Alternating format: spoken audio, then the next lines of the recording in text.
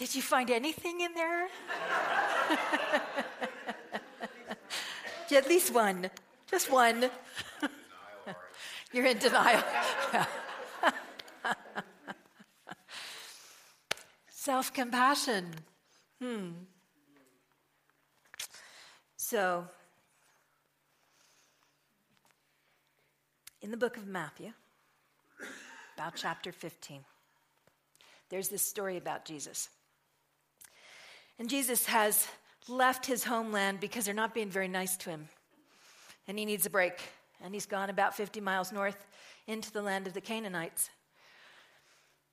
And he's really wanting to be alone. He's brought his disciples with him, but he's really getting away from it all. Enough. And he's out in this foreign land, and this Canaanite woman, this Gentile, she is not a Jew. She is not of his faith. She is not of his homeland. But she knows something about him because she's following the group, and she's hollering. She's hollering, "Will you please have mercy on me? My daughter is sick. My daughter is demon-possessed," which at that time could be any number of illnesses. And she's following, and they're walking away. And Jesus isn't answering. And she continues to ask, and his disciples say, "Can you tell her to stop? Tell her to go away." So he takes a deep breath and he turns around and he says, "I'm here to serve the children of Israel. That's my job. I'm here to serve the children of Israel." And she continues to, and he keeps walking, and they're ignoring her. And she keeps following him. And he finally stops because she's begging. She wants her child to be healed. And if you're a mother or father in this room, you can understand that desperation. And no amount of ignoring is going to make me go away. I want healing for my child. And so she asks again, "Will you please heal my child? My child is suffering of demon possession." And he turns around and says, "It wouldn't be right to feed the dogs before I feed the children. It wouldn't be right. I'm here to feed the children of Israel first before I feed the dogs." Your Jesus?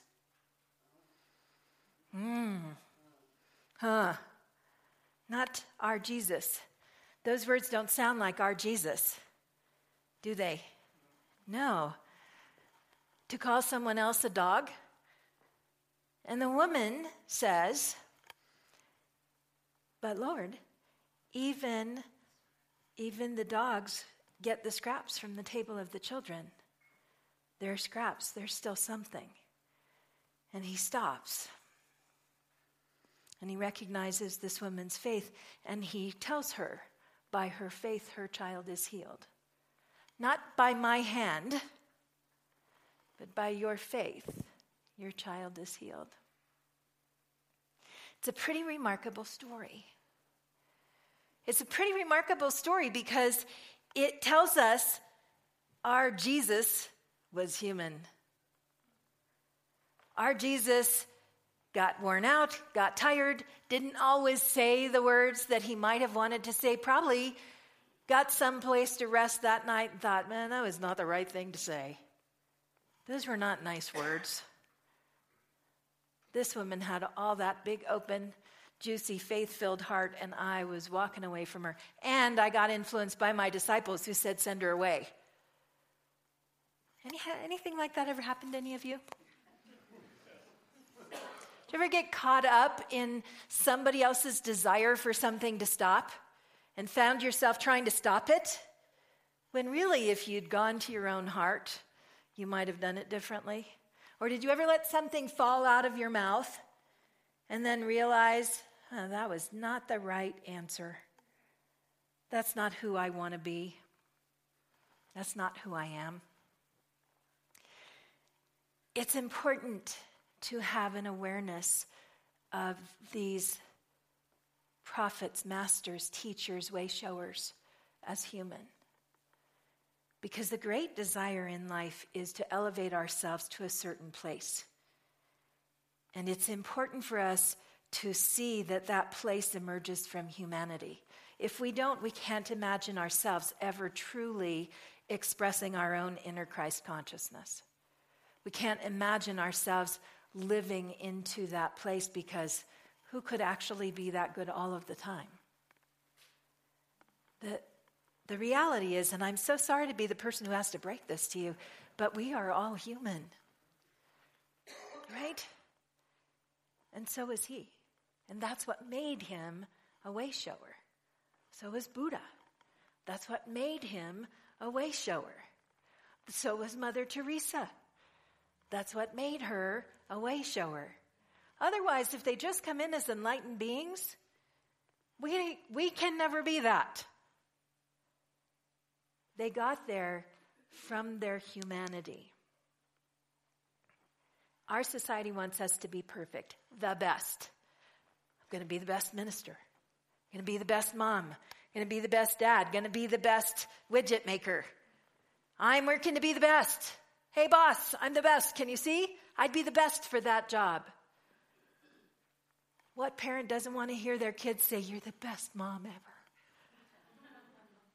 We want to be the best. And a lot of us fall in the baby boomer generation. There's actually a really very practical reason for that. For those of you that fall in that baby boomer generation, it's the largest generation we ever had, and the only way we got to advance was by making ourselves visible. Which is why a lot of baby boomers have the wall of glory that has the, everything they ever got a certificate for on it. Because when there's too many people, you have to work hard to be seen. So the point is this: we really are human in all our faults and frailties. And that humanness that we are is what is here for a purpose. It's from this that we launch into our enlightened self. We can't get to our enlightened self without experiencing what it is in our not so enlightened moments. We have to have those moments, and they're not pretty. They're not always graceful. They don't always allow us to sleep well at night, but when we see the humanness in ourselves, we're able to see it in someone else. When we love the humanness in ourselves, we're able to love humanity, to really understand the gentleness, the ease with which things can go wrong. So this is important to our lesson of compassion, because compassion is about co-suffering, right? We talked about that. The word means to suffer with. It's also about generosity of spirit, a willingness to open wider for the good that can come from something that doesn't look so good in the beginning. And compassion for ourselves is about recognizing ourselves as human first, not best first. So we tend to raise our children toward a life of high self-esteem. And high self-esteem is all about seeing yourself as good enough, better than, worthy of, whatever. Raising our children above failure. Can't have them held back in school because they would fail. Can't fail to give everybody a trophy because they would fail. But how in that do we experience failure and receive love and learn how to self-soothe when we don't achieve what we set out to achieve? We need tools to be able to love ourselves. Byron Katie said, if you want to meet the love of your life, look in the mirror. And think about it. Who will be with you with every breath? For as long as you live. If you can look in the mirror without yourself, you're pretty, you are the best, right? Loving ourselves is the greatest piece of work we have to do. Everything comes from that. Having compassion when we're human is a seriously important piece of having compassion for the world. So how do we do that? What does that really look like? I want to invite you to just close your eyes for a minute and first of all, feel yourself in your human body. Actually, notice where you hold yourself tight and release the tightness. And notice everybody's got a butt to sit on. Big or little, you have one. Let yourself relax into your seat, into your pelvis. Let yourself relax into your body. Let your shoulders relax and your hands relax. Let your breath relax. And let your consciousness sink into this physical form. And actually find yourself here in this room as the perfectly not so perfect human being that you are. And gently open your eyes. As you walk around today, I want to invite you to walk in this body. Because we tend to walk up here in our head. And when we're up here in our head, we miss the signals that we're hurting. Because the signals that we're hurting happen in here. So when we're in our body, we can feel things. We can feel that our stomach aches, that our heart hurts, that our breath has gotten shallow, that something isn't quite right. The first step in self-compassion is recognizing something doesn't feel quite right. Co-suffering, yes? To recognize, I'm suffering some. I'm suffering with this. This is not fun. I'm not comfortable. The next step is to step back from oneself and look at that. And in Unity, we talk about that as the witness position or the observer, right? We all have the ability to do that, to step back and look at myself and think, that's a very interesting state I'm in.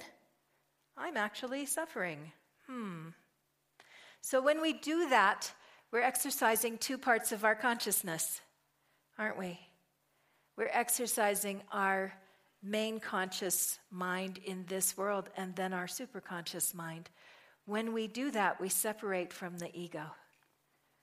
The observer is not the ego. The ego is the one who's suffering. That is the personal identity. I work, I mother, I whatever, I friend. I, the personal ego, am suffering. When we pull back, the observer has the opportunity to look and say, I see the suffering. What is needed here? My caring, loving self. If all that God is love, then that observer is love. What is needed here? I can see myself suffering. What do I need to heal and soothe myself? Do I need to converse with someone? Do I need to go take a hot bath? Do I need a nap? Do I need to feed myself differently? Do I need to work on my sore muscles? Do I need to go punch a punching bag till I get the mad out? What is it that I need right now? How do I be kind and caring and loving to myself and give myself what I would give to anybody else? When we do that, when we step into self-care, we soothe the ego, and the ego and the observer begin to work as one. And that's really what we're after, isn't it? For the ego and the observer to come back into union so that we are whole and integrated and always aware of being kind and loving and gentle with ourselves, always soothing ourselves, always moving ourselves through the compassion that applies to being human. And it's one thing if what you're suffering for is the sore muscle. It's another thing if what you're suffering for is guilt or pride or the pain of knowing that you caused harm somehow, that somehow your words hurt someone, your actions hurt someone. That's when we most have to realize we're human, when we most have to find our voice for self-compassion. Because once we can do that, once we can forgive ourselves, really move into a compassionate place of being because of who we chose to be, what we did that we might not have done with more thought, once that happens, we're able to look at the world differently. So when we started our service today, I invited you to honor Remembrance Day. That day, February 19th in 1942, when in the United States, we rounded up all of the people who were Japanese and we moved them into internment camps because we were afraid, because we didn't know what else to do, because somebody made a really bad decision. People lost their homes. Children were moved away from all they had ever known. Children who were born here were put in places they couldn't even imagine because it was not part of their awareness. We made decisions. And I asked you to hold a moment of silence for all the people that were ever hurt in that time. And I suspect, and you can confirm by a show of hands, that the majority of the people in this room put the love that was asked for toward the Japanese citizens. Raise your hand if that's true. Okay. Who's missed in that exercise? All the people who made the decision to move forward in that direction, right? Because it's easy for us to make them wrong and address who we see as a victim. And half of the equation requires that same prayer. Yes? Half of the equation is that we pray for those who have to live with that decision, for those who struggled in their lifetime, for those who may have passed their pain on to their children because they were never able to be compassionate with themselves for their own humanness. So we're going to, in a moment, give some time to sending love to them as well. This place of self-compassion, it changes everything. It changes our ability to make demons and villains out of other people around us. It moves us towards compassion for the suffering that comes from hard decisions, for the suffering that comes from disagreements, for the suffering that comes from impulsivity and anger and frustration and being human. And when we learn to allow that in ourselves, we are able to see the world through an entirely different set of eyes. It's very hard to find demons and villains when we've acknowledged those that exist within us. So I'm going to share a couple of quotes with you and then invite you into a moment of silence. Joseph Campbell said, "The privilege of a lifetime is being who you are." Ralph Waldo Emerson said, "To be yourself in a world that is constantly trying to make you something else is the greatest accomplishment." And Jamie Gerard said, "Loving yourself is healing the world." Connie, we're going to take a moment of silence, and I'll invite you to bring us out of it when you feel the time is right. Let's hold silence for all of those who have suffered as a result of this anniversary of Remembrance Day.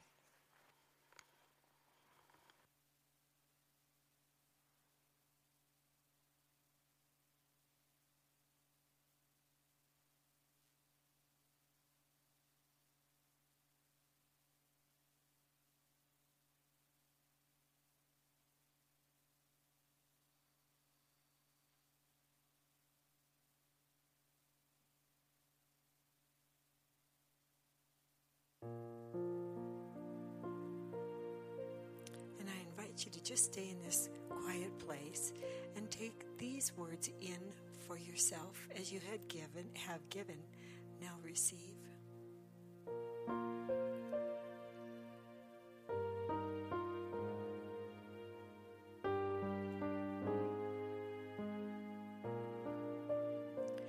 I see the beauty in you. I see the power in you. I see the greatness in you, and so it is. I see the child in you. I see the sweetness in you. I see the softness in you, and so it is. I can see it. It's right there before me. I can feel it deep in my soul. I just know it, that you are an angel full of magic and power and pure sweet love. I see the goodness in you. I see the wisdom in you. I see the strength in you. And so it is. I see the joy that's in you. I see your light shining through. I see the love that's in you. And so it is. I can see it. It's right there before me. I can feel it deep in my soul. I just know it, that you are an angel full of magic and power and pure sweet love. I see the grace that's in you. I see the courage in you. I see the heart that's in you. And so it is. I see the beauty in you. I see the power in you. I see the greatness in you. And so it is. I see the strength in you. I see the strength that's in you. I see the joy within you. I see the joy within you. I see the love within you. I see the love within you. I see the heart in you. I see the heart in you. And so it is.